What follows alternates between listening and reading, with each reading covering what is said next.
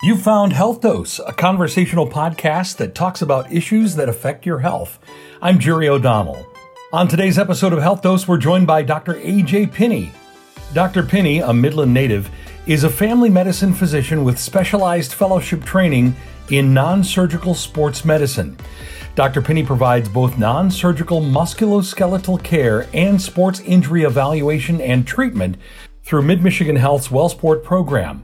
Dr. Pinney joins us today to talk about the importance of staying active during the COVID-19 pandemic. Yeah, this is a very challenging time for all of us because we've had to stay home where a lot of people are not nearly as active as they're used to being. And a lot of people are working from home and primarily sitting down at a desk. And so being sedentary is a risk factor for osteoarthritis, as well as just sitting at a desk for a prolonged period of time. So our main challenge is how do we get people active again, and how are we able to safely exercise and do activities, but still continue to maintain social distancing and wearing masks?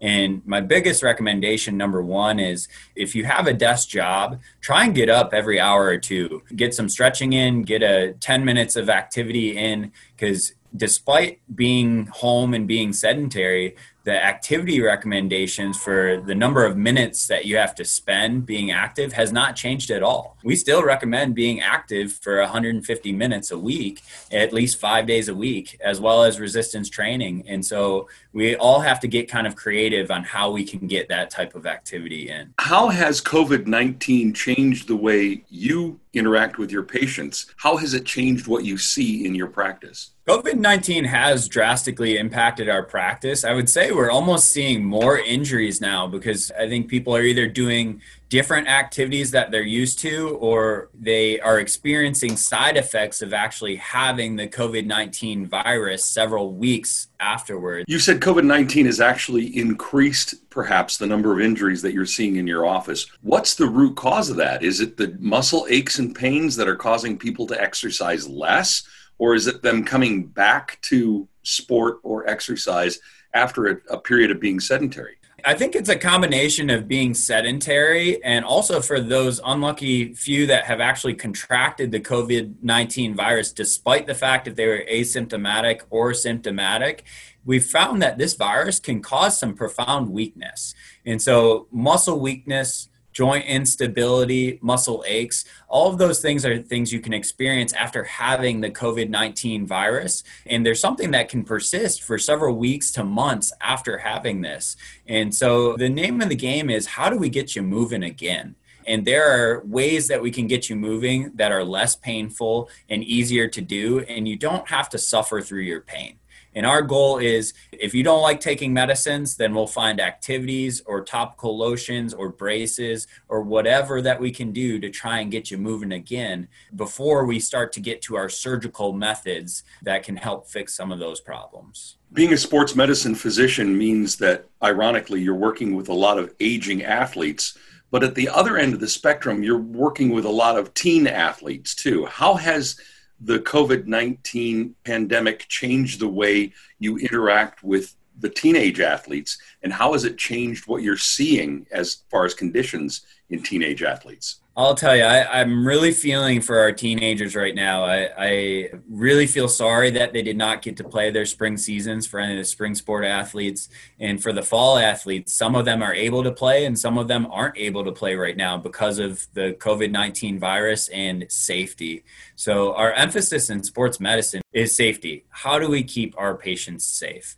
And what we try to do is we keep up to date on the guidelines from the college level NCAA as well as the CDC guidelines. And what we're doing is they're going to have high school football, at least for now. And so we're going to maintain the social distancing and masking when we're able to. We're going to monitor their symptoms and flag those players that are high risk and continue to follow them on a daily basis. And this is not just one person doing this. This is our athletic trainers, our healthcare providers on the sidelines, our nursing staff, our coaches, our parents. All of those people need to help keep our athletes safe during these times. And even at the college level, you'll see a lot of them will be getting tested either weekly or every other week for surveillance testing, just to make sure that we're not causing this massive spread of the virus. If you've been tuning into ESPN every other day, you hear another sport athlete that is developing this virus. And I think we need to hold our players accountable and really say, we don't want you going out in big crowds and in high risk areas, but when you're at practice, we want you to feel safe. And our goal is to really provide that safe environment for you so that you can play the sports that you love to play.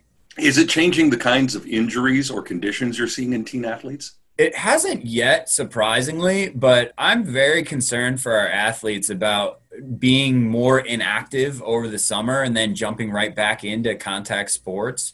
So I would not be surprised if we're seeing more injuries related to that. So if I could stress anything, it would be the importance of proper conditioning and proper strength training. And if you think about strength training, we've been cleaning all of the machines and trying to figure out how to get weights because there are no weights in any of the stores anymore. And so it's been a challenge for everyone to try and do this. So it is very important not to rush back into your sports if you truly aren't conditioned or you truly have not done the proper strength training before you just go out and run the marathon or play your football game or whatever your sport may be. And that goes beyond just the pediatric population. That goes up to the adult population as well. What about older patients who've been less mobile during the pandemic and are putting off treatment? As we were kind of saying, being sedentary and not being able to move can actually speed up the process of arthritis or osteoarthritis. So one thing we've really been trying to do at WellSport and kind of amidst this COVID-19 epidemic, we've really stressed in medicine is doing virtual visits with your doctor. And the whole goal is if you can't come to us, we'll come to you in the form of a computer. And one, we don't have to wear a mask on the computer so we can smile at each other, which is a nice interaction. But two, you can tell us really what's going on. And it's amazing through the video features how much of an exam we can truly get.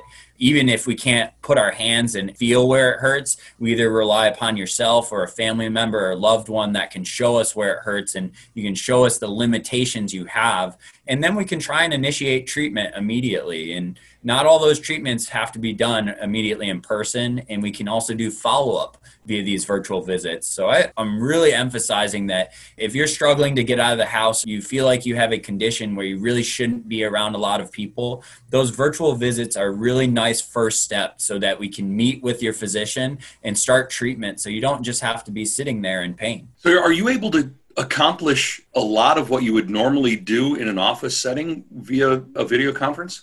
It's a very good question.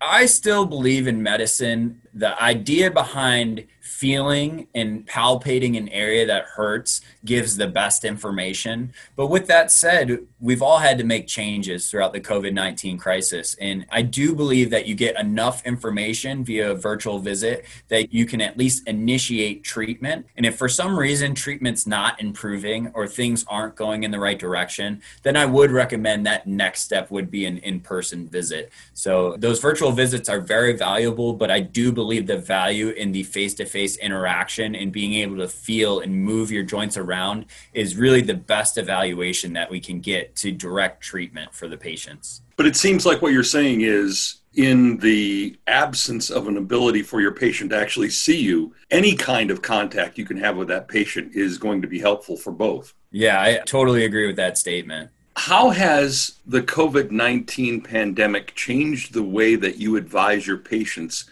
to return to exercise? So we've all had to make a lot of changes in terms of exercise with COVID-19. You've seen people have to distance from each other while they're exercising. The gyms are closed right now. And a lot of people have questions like, should I be wearing a mask while I exercise and everything? So one thing that we've seen is if you can maintain your 6 feet of social distancing from people and you can be in an open air environment as opposed to indoors, then being able to stay active, going walking, jogging, running, those types of activities, as long as you're maintaining that social distance, then not wearing a mask in that situation is still applicable. But after contracting the COVID-19 virus, we do recommend more of a gradual return to activity, because for a lot of people, their biggest complaints are they just feel very fatigued, or it feels like I have the flu and I have no energy, or my muscles are aching, those types of situations. And so a lot of times after the period of being quarantined in your house, whatever that may be, then you gradually get back into the level of activity that you were doing prior to that infection.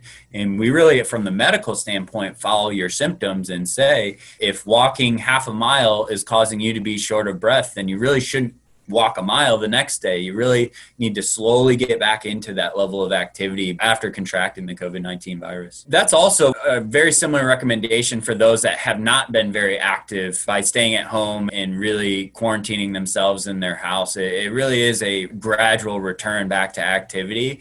And at times that can be very challenging. And here at WellSport, we try and help to breach that challenge and identify different activities we can get you doing, whether it be at home or outside or wherever that may be, and tailor that program to you to get you back active again. And a lot of times this does not require expensive equipment at home or weights or a membership to a gym. It's just identifying certain exercises that for 10 minutes, 2 or 3 times a day, we can get you moving again. And for a lot of us, I think it's been a challenge to maintain our level of activity throughout this crisis. And a lot of us have seen that we need to get back into our usual routine again, and we can help with that. That is family medicine physician with Mid-Michigan Health's WellSport programs, Dr. A.J. Pinney.